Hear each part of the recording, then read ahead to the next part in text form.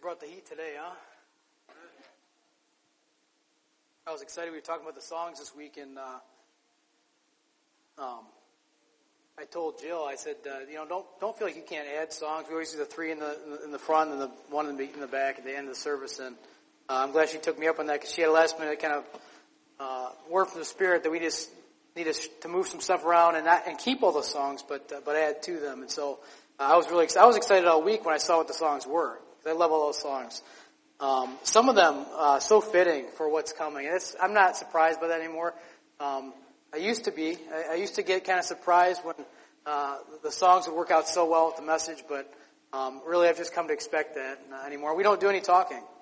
Sometimes we'll mention, hey, maybe a song about this or that thing, but for the most part it's just Spirit-led, and it just happens. Some of the words that are in those songs, the Waymaker, Miracle Worker. There's a lot of fear going on. There's a lot of, you can't get on social media without seeing all the fear being exchanged and kind of multiplied. What do we do when we get together? We just kind of panic more, right? But Jesus, God is the way maker, the miracle worker, promise keeper. We don't have to worry that any of these promises are not going to come true. And we have nothing to fear. The great I am. Heaven is real and death is a lie. What is it? But fear is the ultimate trajectory of fear is death, right? That's where it all comes from. We're self-preserving species. We want to stay alive as long as we can, and so fear ultimately comes from a place of death and sin, and we see that death in this case is a lie because it's not our future. In Jesus, our future is not death, but life beyond the grave. I love the line from Miracles. Silencing my every fear. Why? Because we believe in you. As I say so often, that word belief means putting our trust in, our confidence in. Not in ourselves, because we let ourselves down all the time, but we put our confidence and our trust. We believe in Him. And why wouldn't we? Why wouldn't we want to believe in Him? He stands in the fire beside you. Nothing you go through in life is on your own, necessarily. You might walk away from God, but He didn't walk away from you. And so just bask in the truth of those words this morning as they prepare your heart for the message to follow. Must be doing some extra moving up here. My mic is... I'll figure this out one day. Or I won't. If we get the next slide up. We used this one last week, and I told you this is Common Core for thank you. This is cursive for thank you. Quite a bit of thank yous to hand out this week. If you were at all involved in cleaning and sanitizing this building this week, I just appreciate you from the bottom of my heart. The fact that those things get done by people that aren't me allows me to focus on what God's called me to do. And so I never want to neglect to say thank you for those that are involved in doing that, especially with a special attention given to the children's ministry. I appreciate...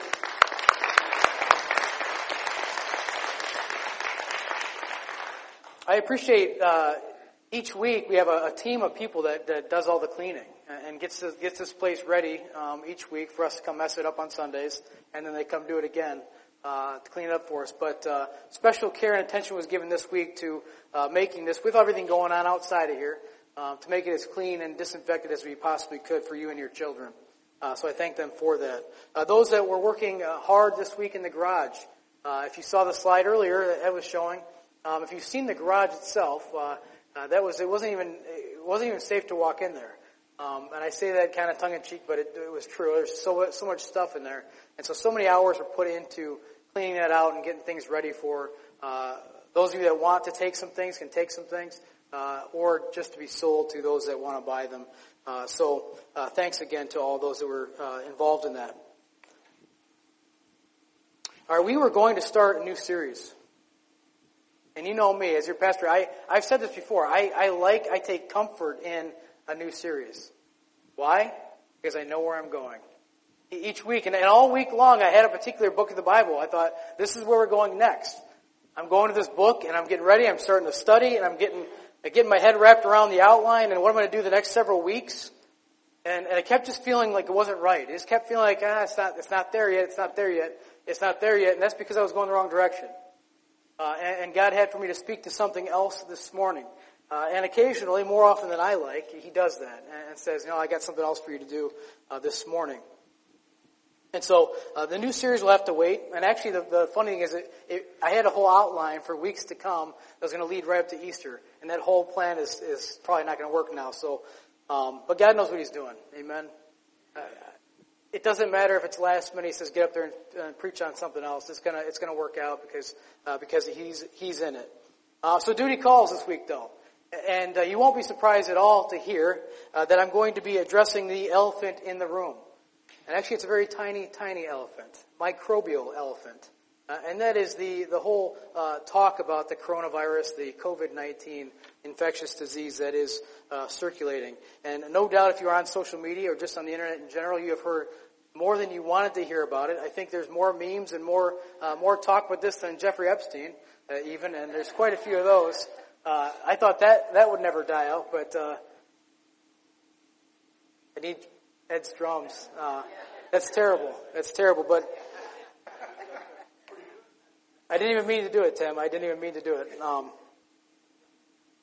But no, it's all over the place, right? You've seen it a million times, and you may be tempted to allow in your spirit some fear to creep up. And so I have seen two wildly different approaches to handling this idea of this coronavirus, this COVID-19. And they're at polar opposite ends of the spectrum. The first one is this. The first one is a panic and hysteria. The kind of stuff that drives you to go, like an angry mob, go to Walmart and fight over the last roll of toilet paper. So the whole world's in panic, and it's not without complete reason for it. We understand some of the reasons the world is in a panic. We're going to get to that in a moment. But panic or hysteria, we've called this a pandemic, but others are calling it a panic-demic because of the hysteria that's going along with it. It's funny. If you've ever seen the movie Men in Black, haven't seen that? A funny movie. Going back a few years to get this, but you remember Will Smith's character sitting next to Tommy Lee Jones on a bench, and he's just finding out that his new job is in this extraterrestrial police force, and to control the aliens that have invaded Earth. And Will Smith's character says to Tommy Lee Jones' character, his boss, he says, why can't we just tell people? Why so clandestine? Why so secretive about this? Why can't we just tell people? People are smart. Aren't people smart? And he says, no. He says the person is smart, but people are dumb, panicky, and dangerous, and you know it. We have a tendency to mob together, and we take on the collective mind of the mob rather than the individual mind of the person that never would have taken on that opinion. And so the first approach has been panic or hysteria. The second approach, equally dangerous probably, and that is this, the Jedi hand wave, that it doesn't exist, that it isn't a problem. You no longer have to worry about that. Did that work? Raise your hand if that worked. You no longer have to, for a few of you, I should talk to you after service. It shouldn't have worked. For my next trick, they're going to give me a cup of water. But the other thing is the Jedi hand wave dismissal of this is not an issue to deal with at all. And the key for the Christian, I actually have a glass, thank you. Good. Now's a good time for a sip, right? I appreciate that, Lisa. But in all seriousness, the key is to be balanced, right? The Christian response ought to be the balanced and measured approach. And so if I can get the next slide up there, already up there. Other slide. Back one, please. So the title of the message, Seeing Through the Fog of Fear. You thought I was out of 2020 vision sermons. You thought that. And just when you thought he couldn't take it any further. I go and take it one step further. And today we're going to try to see through the fog of fear, a Christian response to COVID-19. Paul told Timothy, a guy who's getting ready for ministry, and I'll tell you this, that when I was a kid, you may have heard this before, but when I was a kid, about 8 or 10 years old, I prayed, God, I'll do anything you ask me to do, just don't call me to do this. Just don't call me to preach. I'll do anything you want me to do, I just can't do that job. What does God do? He calls me to preach. And we're still wrestling that out a little bit, because I still get nervous every time I get up here and talk to you. But here's the thing. Paul reminded Timothy, a guy who's perhaps scared of what his ministry might call him to do, might require of him. He said, look, God has not given us a spirit of fear. You believe that this morning. God has not placed in you a spirit of fear, but of power and of love and a sound mind. That is the spirit you've been given as a blood-bought believer in Jesus Christ this morning. You don't live in fear. You live in power. You live in love. You live in a sound mind.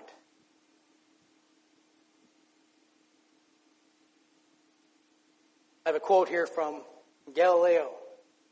I love this quote. He says this, I do not feel obliged to believe that the same God who has endowed us with sense, reason, and intellect has intended us to forego their use.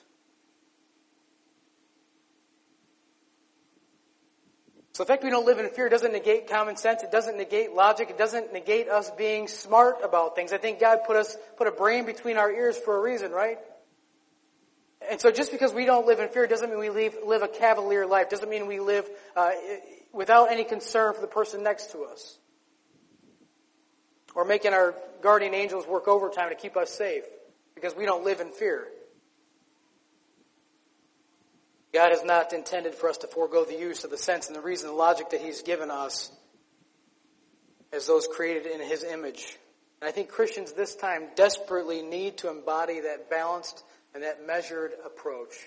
There are people losing their minds outside of here, scared to death, and you can represent hope and faith and confidence in God to them. What an opportunity. I'm getting ahead of myself. We actually talked this morning, almost every line of my sermon was brought up this morning in Life Group, and I thought we should have just recorded this conversation. I could just hit play, and then I'm done. I can sit and watch it.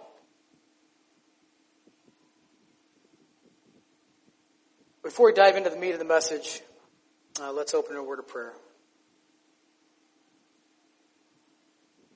Lord, we thank you for this morning. We thank you for everything you are accomplishing through the service this morning. Many churches not meeting today, either because they've been told not to, Lord, or because they think it not prudent to. And Lord, with your permission, we moved forward, believing that it was safe and it was okay to meet in this building. Maybe just practicing some distance and some careful hygienic practices, Lord, but we don't want to live in fear. And so, Lord, if there's anybody that walked through the doors this morning with that characterizing their mindset, Lord, might they be emboldened by the message that you've laid on my heart. Might they be emboldened by the truth that they find in your word. Might they be emboldened not to live their life in fear, but to walk out here so confident in you that people would say, what is different about you? Why are you so confident? Why do you have such hope? And with Peter, we can offer reason for the hope that lies within us with meekness and fear. Lord, and give them the reason. That reason is Jesus. Lord, we're expecting great things this morning and beyond, and I'm just anticipating, Lord, that you are weaving together a story where even churches, when they're even shut down, Lord, that your kingdom continues to swell and grow, and that nothing is holding it back. The gates of Hades will not prevail against it. Might your word go forth, Lord. Might your people be emboldened to live lives honoring you. We pray these things in your name. Amen. All right, so the reality is this. The reality is, I took this quote from a guy named Lou Holtz. You know who Lou Holtz is? All my sports fans know who Lou Holtz is. All right, he said this about the athlete in general, and this is very true. You're never as good as everyone tells you when you win, and you're never as bad as they say when you lose. And I think that's an axiomatic truth that goes beyond just athletics and sports. I think it's an axiom that says the situations we face are rarely as bad as we suggest they are, and they're rarely as good perhaps as we suggest they are. Usually what happens, the truth lies somewhere in the middle of the two extremes, right? The two polar opposite stories, and the truth lies somewhere in the middle. There's three versions of every story, right? Their version, my version, and the truth. So we understand that that's almost an axiomatic truth, and we need to be balanced and measured in our response to the thing we have before us. First of all, it's not as bad as it might seem. And maybe you've been reading all the one-sided articles. You've been reading all the things that say the world is dying, the sky is falling, and our end is near. And you're going to whatever place you go for end times prophecies or predictions or whatever might be the case to see, does this line up with my newspaper? Does my newspaper line up with the book of Revelation? Is this anywhere in there, and how does this work out? Here's the reality. It's not as bad as it might seem. You know, the mortality rate, every life is precious in the eyes of Jesus. Every single human life is precious. But here's the reality, is that this kind of pales in comparison, the mortality rate of this situation. 3.7% roughly. You'll see numbers that fluctuate between 2, 3, 4%, but 3.5% roughly. Mortality rate. That is, it pales in comparison to SARS or MERS or the Spanish flu of 1918. 10 to 20% mortality rate. There was some 20 to 50 million people lost their life in the Spanish flu. So far, we read from the CDC website and other places that are posting these numbers, we see that roughly 50% of those who have been diagnosed or said, yes, you have this disease, you have been infected by this virus, have recovered. And so there's hope in modern medicine is helping people recover from this. They're saying 80% of people, the symptoms aren't even serious. Right? Most of us, if we get it, we're not elderly or not immunodeficient. If we're going to get it, we might not show very strong symptoms at all, and a few weeks later we're back to health. Only 11% are exhibiting serious or critical symptoms. Compared to the flu each year, where we see 12 to 61,000 deaths annually, ranging from that range, 12 to 60,000, since the year 2010. So you might say, it's not that bad, Jeff. It's not that bad. Why don't we not even consider, why are you even talking about possibly canceling services? It's not that bad. Well, let me speak to the other side of that. It's not that good either. It's not that good either. Here's the numbers that might suggest to you that it's not that good. This is a virus that spreads more quickly than the flu. And they're using the word, from the sources I've read, they're using the word exponential, which means it's one person affecting multiple people. And right now they're averaging 2.6 people being infected by every one person that has it. It doesn't take long. You've heard the expression, would you rather have $1 million right now, today, or would you rather have a penny doubled every day for like 60 days? I haven't done the math on it, but you want the penny doubled. Trust me on that. You want the penny doubled because it's going to be a lot more than the $1 million. That sounds like a lot at the outset. That's how exponential calculations work. There's currently no vaccine. Good and smart health professionals are working diligently. Scientists are working diligently around the clock to change that. But it could be, best case scenario, months before we see one. There's a general lack of readiness in the world today. China wasn't ready. Italy wasn't ready. We are seeing the healthcare system in Italy collapsing under the pressure of all the new cases that are showing up. That's the reality. And right now the numbers actually compare in the United States to those of Italy when they first started. We have at-risk populations. Those are the elderly, those are the very young, are at-risk populations. And it's obvious whenever one side or the other of the political aisle is they're both saying the same thing, you can bet there's probably some truth in it. And both sides of the aisle are concerned about this. Currently 2,700 cases in the U.S., 58 deaths. That's only 2%. But this is 2% in addition to the flu. This is not instead of the flu. This is in addition to the flu. And each one of these lives matters. Might I suggest that if it were Braidwood and the mortality rate, if everyone in Braidwood got infected, 3.7% mortality rate means 200 people gone from this town. And so I don't want to cause fear in your heart. I don't want to cause you to panic. That's not the goal here, but we need to take it seriously. We need to have a balanced and measured Christian response to this.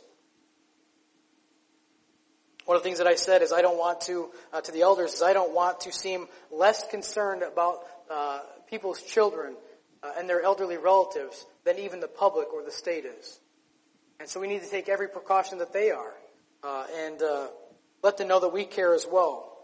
But what is the Christian response, you might say? What is the Christian response to this? Where does it lie? If it's somewhere in the middle, what does it look like? If we're not to panic, if we're not to go into hysterics, and we're also not to say, it just doesn't matter, Jedi hand wave doesn't work, what's the Christian response look like? Well, I'd say it's a two-part sermon. The first thing is this, if you're taking notes. The first thing is this, don't panic. And the second point is this, love your neighbor. The Christian response to you, I suggest, is that simple. Do not panic, love your neighbor. Do not panic, love your neighbor. Do not panic, love your neighbor. Sermon's over. You know it's not. Because I got all these notes. But I do suggest, I submit to you that it's that simple. Do not panic, love your neighbor. We're supposed to have faith and believe, have confidence. In Latin it's con fide. Con is with, fide, faith. With faith we move forward, unafraid. Because our confidence is not in ourselves. Our confidence is in the one who stands beside us. Again, going to 2 Timothy chapter 1, verse 7, for God gave us a spirit not of fear, but of power and of love and a sound mind. You probably heard the song, Fear is a Liar. You heard that song? I love that song. I don't know who sings it. Zach something. I don't think his last name's something, but Zach something. What is it? Zach Williams. All right, we got it. Fear is a liar, but it is indeed a liar. And so I don't want you fearful this morning when you came in. I hope you weren't. But I definitely don't want you fearful when you walk out. Fear is a liar. Because fear tells you all sorts of things that are not true. Fear tells you focus on self. Focus on you. Just take care of number one. When things hit the fan, just take care of you. Fear tells you to focus on yourself. Fear tells you that your survival is the most important thing you could pursue. We are self-preserving creatures, are we not? And so again, with fear's trajectory is that we're afraid of death. That's ultimately what we're afraid of. And so it makes us think that our survival is the most important thing that we could pursue. Staying alive. Another song comes to mind, but I'm going to leave that one alone. So fear tells you that your survival is the most important thing, the only thing that matters. Fear forces you to put yourself before others. You know that? Fear forces you into a position where you can no longer live the Christian ethic that says somebody else is more important than me. Fear drives you to go to the store, and despite the fact that you're young and strong and fast, and that elderly person pushing the cart is not. Fear tells you stock up on the things they can't get now. God help us.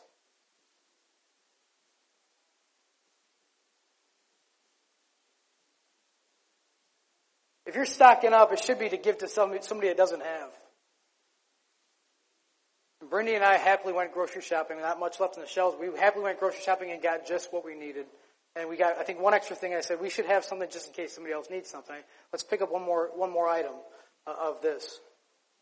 But fear tells you that you matter more than anyone else in the room. Even that elderly woman pushing the cart that's standing in front of an empty shelf now. You see that picture being circulated on Facebook? It's heartbreaking.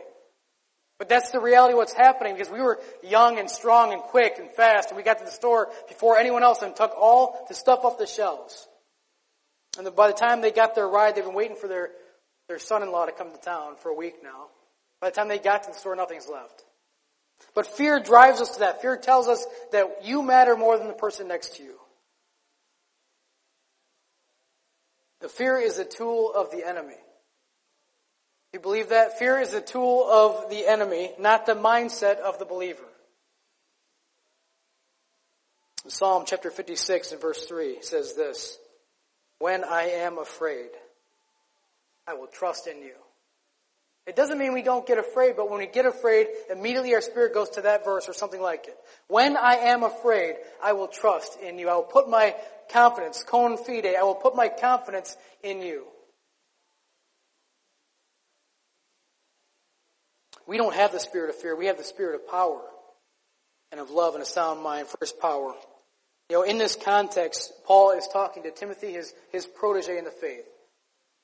Paul is Timothy's spiritual father. And again, maybe Timothy is like me. He's a little bit nervous. He's a little bit gun-shy about going and saying yes to God, to a thing where you stutter and you don't speak well in front of people. And God says, I want you to do it anyway. You ever felt God calling you to something you knew you didn't have? You know why He does that? Because when He pulls you through that, you can't take credit for it. And God is glorified by us in our weakness. God is glorified by us in our infirmities. God is glorified by doing things through us we could never do ourselves. That is how God gets glory. We're just tools in the potter's hand. But Paul's reassuring Timothy, have courage to fulfill your ministerial duties. To do the things I've called you to do. Much like Timothy, Joshua, he's taken over for Moses. Joshua chapter 1 verse 9 says this, have I not commanded you? Be strong and courageous. Do not be afraid. Do not be discouraged, for the Lord your God will be with you wherever you go. I've said before, the Christian is rightly confident, not cocky, but confident, because everywhere we walk, He's standing beside us. And what little kid who has a big brother he's confident in, not walk everywhere with his chest out and his nose in the air, unafraid of anything? We have infinitely more reason to be confident in God. And He said to Joshua, I've not just suggested this to you, I've commanded you. Be confident, be strong and courageous. Another passage so fitting, Isaiah chapter 41 verses 10 and 13. Fear not, for I am with you. Be not dismayed, for I am your God. I will strengthen you. I will help you. I will uphold you with my righteous right hand. And verse 13, for I, the Lord your God, hold your right hand. It is I who say to you, fear not. I am the one who helps you. And Jill read Psalm chapter 91 in its entirety. But God is our refuge. God is our fortress. What have we to fear? With God on our side, if God is for us, who can be against us? You have God on your side. Who are you afraid of? What are you afraid of?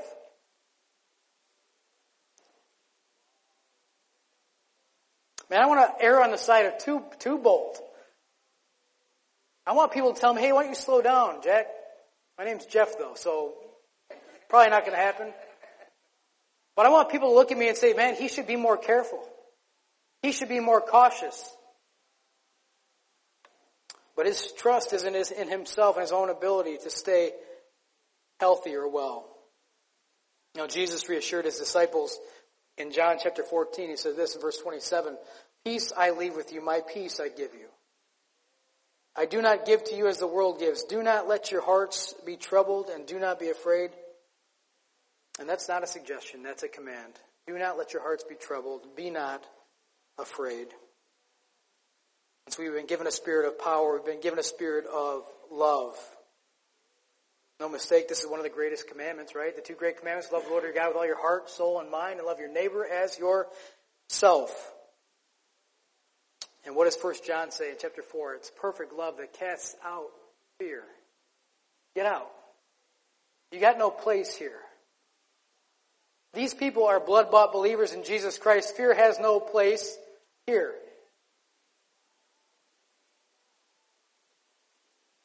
Love your neighbor. 1 Corinthians chapter 13, probably the most famous passage on love. I've got a graphic up for you. I'm not going to handle it in that order, but just so you can see them kind of sorted for you by columns, what love is, what love isn't. First of all, love is patient and love is kind. So love doesn't go to the store to stock up and get mad at the person, curse the person out in front of you who got the last can of ravioli.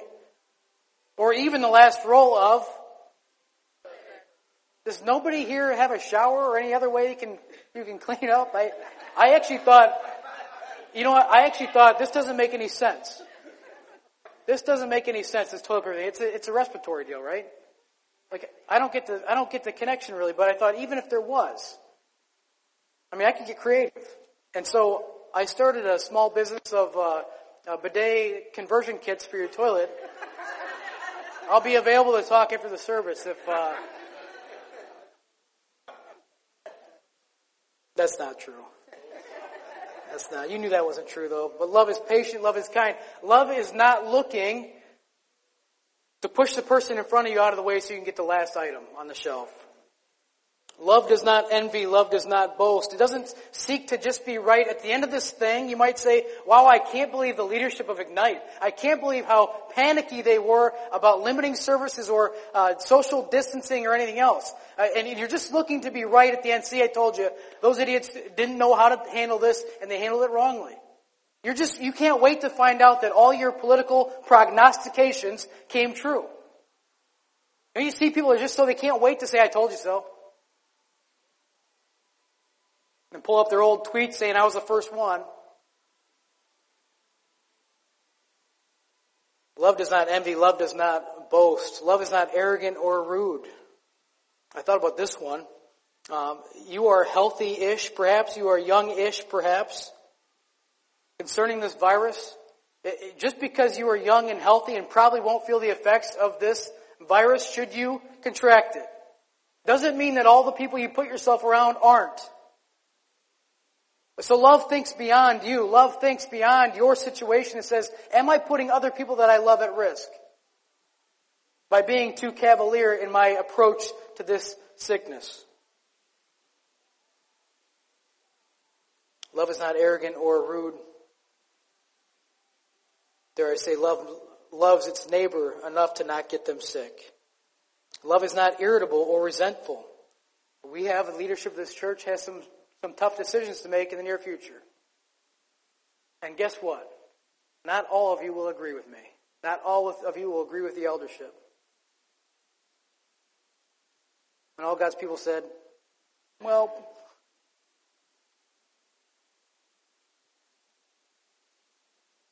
but love doesn't point a finger and say, I would have done so much better a job. Love doesn't say, I wish they had done this. Love just abides through it and says they did the best they could.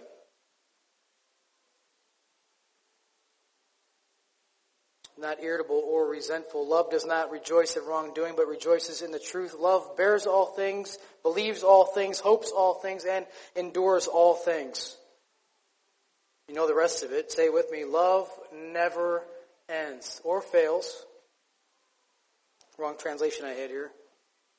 You see, there's no limit, there's no expiration date on love, the extent of love.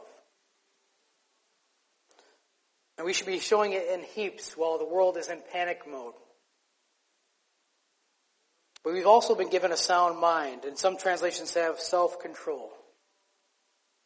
Now, the opposite of panic or hysteria is self-control.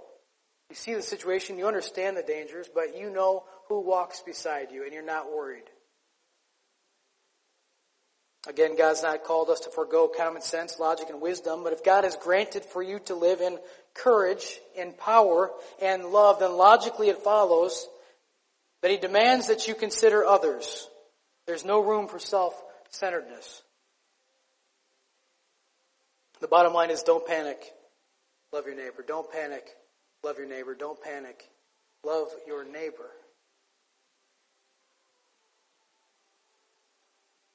You know, a lot of people think of this as a real bad time. The glass is half empty or more. I want to suggest to you it's a great time of opportunity. And I want to see that glass is not just half full, but 3/4 full. I can't wait to see how God shows off through all of this. The devil's right now looking at the situation saying, I'm going to cripple these churches. Well, who believes if God's not for that, it's going to happen? It is not going to happen. God is going to grow His kingdom. He's going to grow His church through these times that seem as though they're going to cripple the church. I can't wait to find out how many different ways we can stay in touch and communicate. And I'm not saying we're going anywhere anytime soon. We still have to meet and talk about that. But the reality is 85% I think of churches have closed starting today. We're one of the few that's still open today.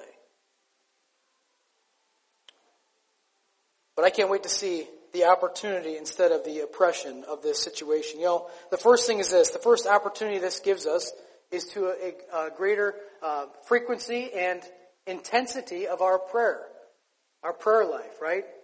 You know, the president established today as a national day of prayer. We don't have to wait to get started. We start right now. And so I see a great opportunity to storm the throne of grace. to find help in time of need. Philippians chapter 4 and verse 6 says, "Be anxious, be worried, be fearful of nothing, but in every situation by petition and prayer, make your requests known to God." He already knows them, but he wants you to say them.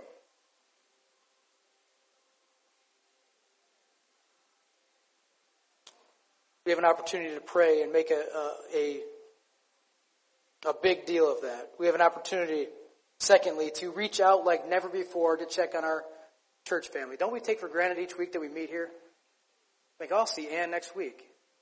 So maybe I forget to say anything or send her a text or an encouraging word, or Rick, maybe I don't talk to him because I know I'm going to see him Sunday. Well, maybe we won't be seeing each other on Sunday as much. And so what an opportunity to reach out and get used to checking on people. Heaven forbid we pick up a phone and use it to actually talk to somebody. That's like the last use of that thing. That's still called a phone, right? But it's the last thing we think to do. Spend an hour on the phone with somebody, getting to know them better, asking if they're all right, checking on the elderly, see if they have all they need, or you in your haste, if you cleared it all out and they don't have any of it now. So what an opportunity to reach out like never before as a church family to check on each other. The third thing is this: what an opportunity to show generosity where the world shows only covetousness and selfishness. If you stocked up, I'm not trying to guilt you, but if you stocked up, you are now the place I'm looking to be generous when the person sitting next to you runs out of what you have. And not just give of your abundance, but sometimes give until it hurts. That's where real true growth and spiritual maturity comes, when you're willing to give the thing until it hurts.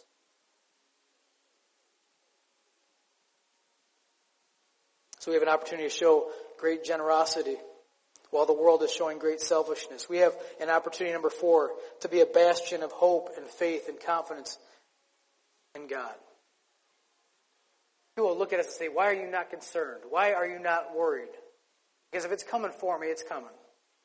And I'm going to do everything I can to not get it, to not be infected, and then not infect other people. But if it comes to me, I know who wrote the end of this book. And my confidence is in Him. You show that kind of confidence in God and see if that isn't just as infectious as COVID-19. People are dying for us to make real our faith, not just be hypothetical or theoretical. Because that's what the world believes about us, is it's all just hypothetical. As soon as the rubber hits the road, we bail.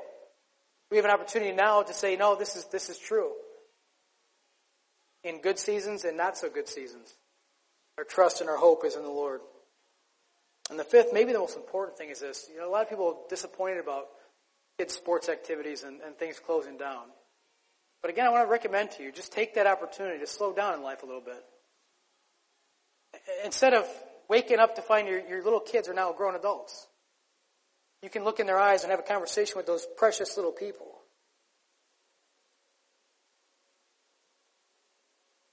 Be okay with slowing down and spending some time with loved ones. Be okay with that. You can see this as an oppression or an oppressive thing, or you can see this as opportunity. I think it's chock full of opportunity. Here's something for you. What the enemy means for evil, God will turn for good. And that's the frustrating thing for the devil, is he can come up with this great plan and selling Joseph into slavery, and it's like, well, I got something for that. He's the greatest chess master ever. And he takes those situations that seem to be doomed to failure, and he's weaving a story. I can't wait to see what he does with this church and the churches in this area through a thing that many would say, if you don't meet in a building, it's the death knell to the church. I'm not worried. I'm not scared. I think God's going to build us and mature us and bring us closer together than ever before through this. Because you're going to get on that phone, and my nagging voice is going to be in your head this week saying, Pastor Jeff said, Pastor Jeff said, Pastor Jeff said, and you're going to finally do it. You're going to dial somebody up and say, hey, just wanted to check on you. And you'll find in that person maybe a lifelong friend that you never anticipated having. Or maybe you get past a hurt that you had with them before. And we come back to this place more loving to each other, more unified than ever before. Because God did some stuff in us in the meantime. What the enemy means for evil, God will turn for good. As your pastor, I want to commit to you. These are some beautiful words from Martin Luther. Martin Luther wrote this letter. I forget who he wrote it to. I think another pastor, another minister. But he said, this is during the bubonic plague, or the Black Death, I think it was called.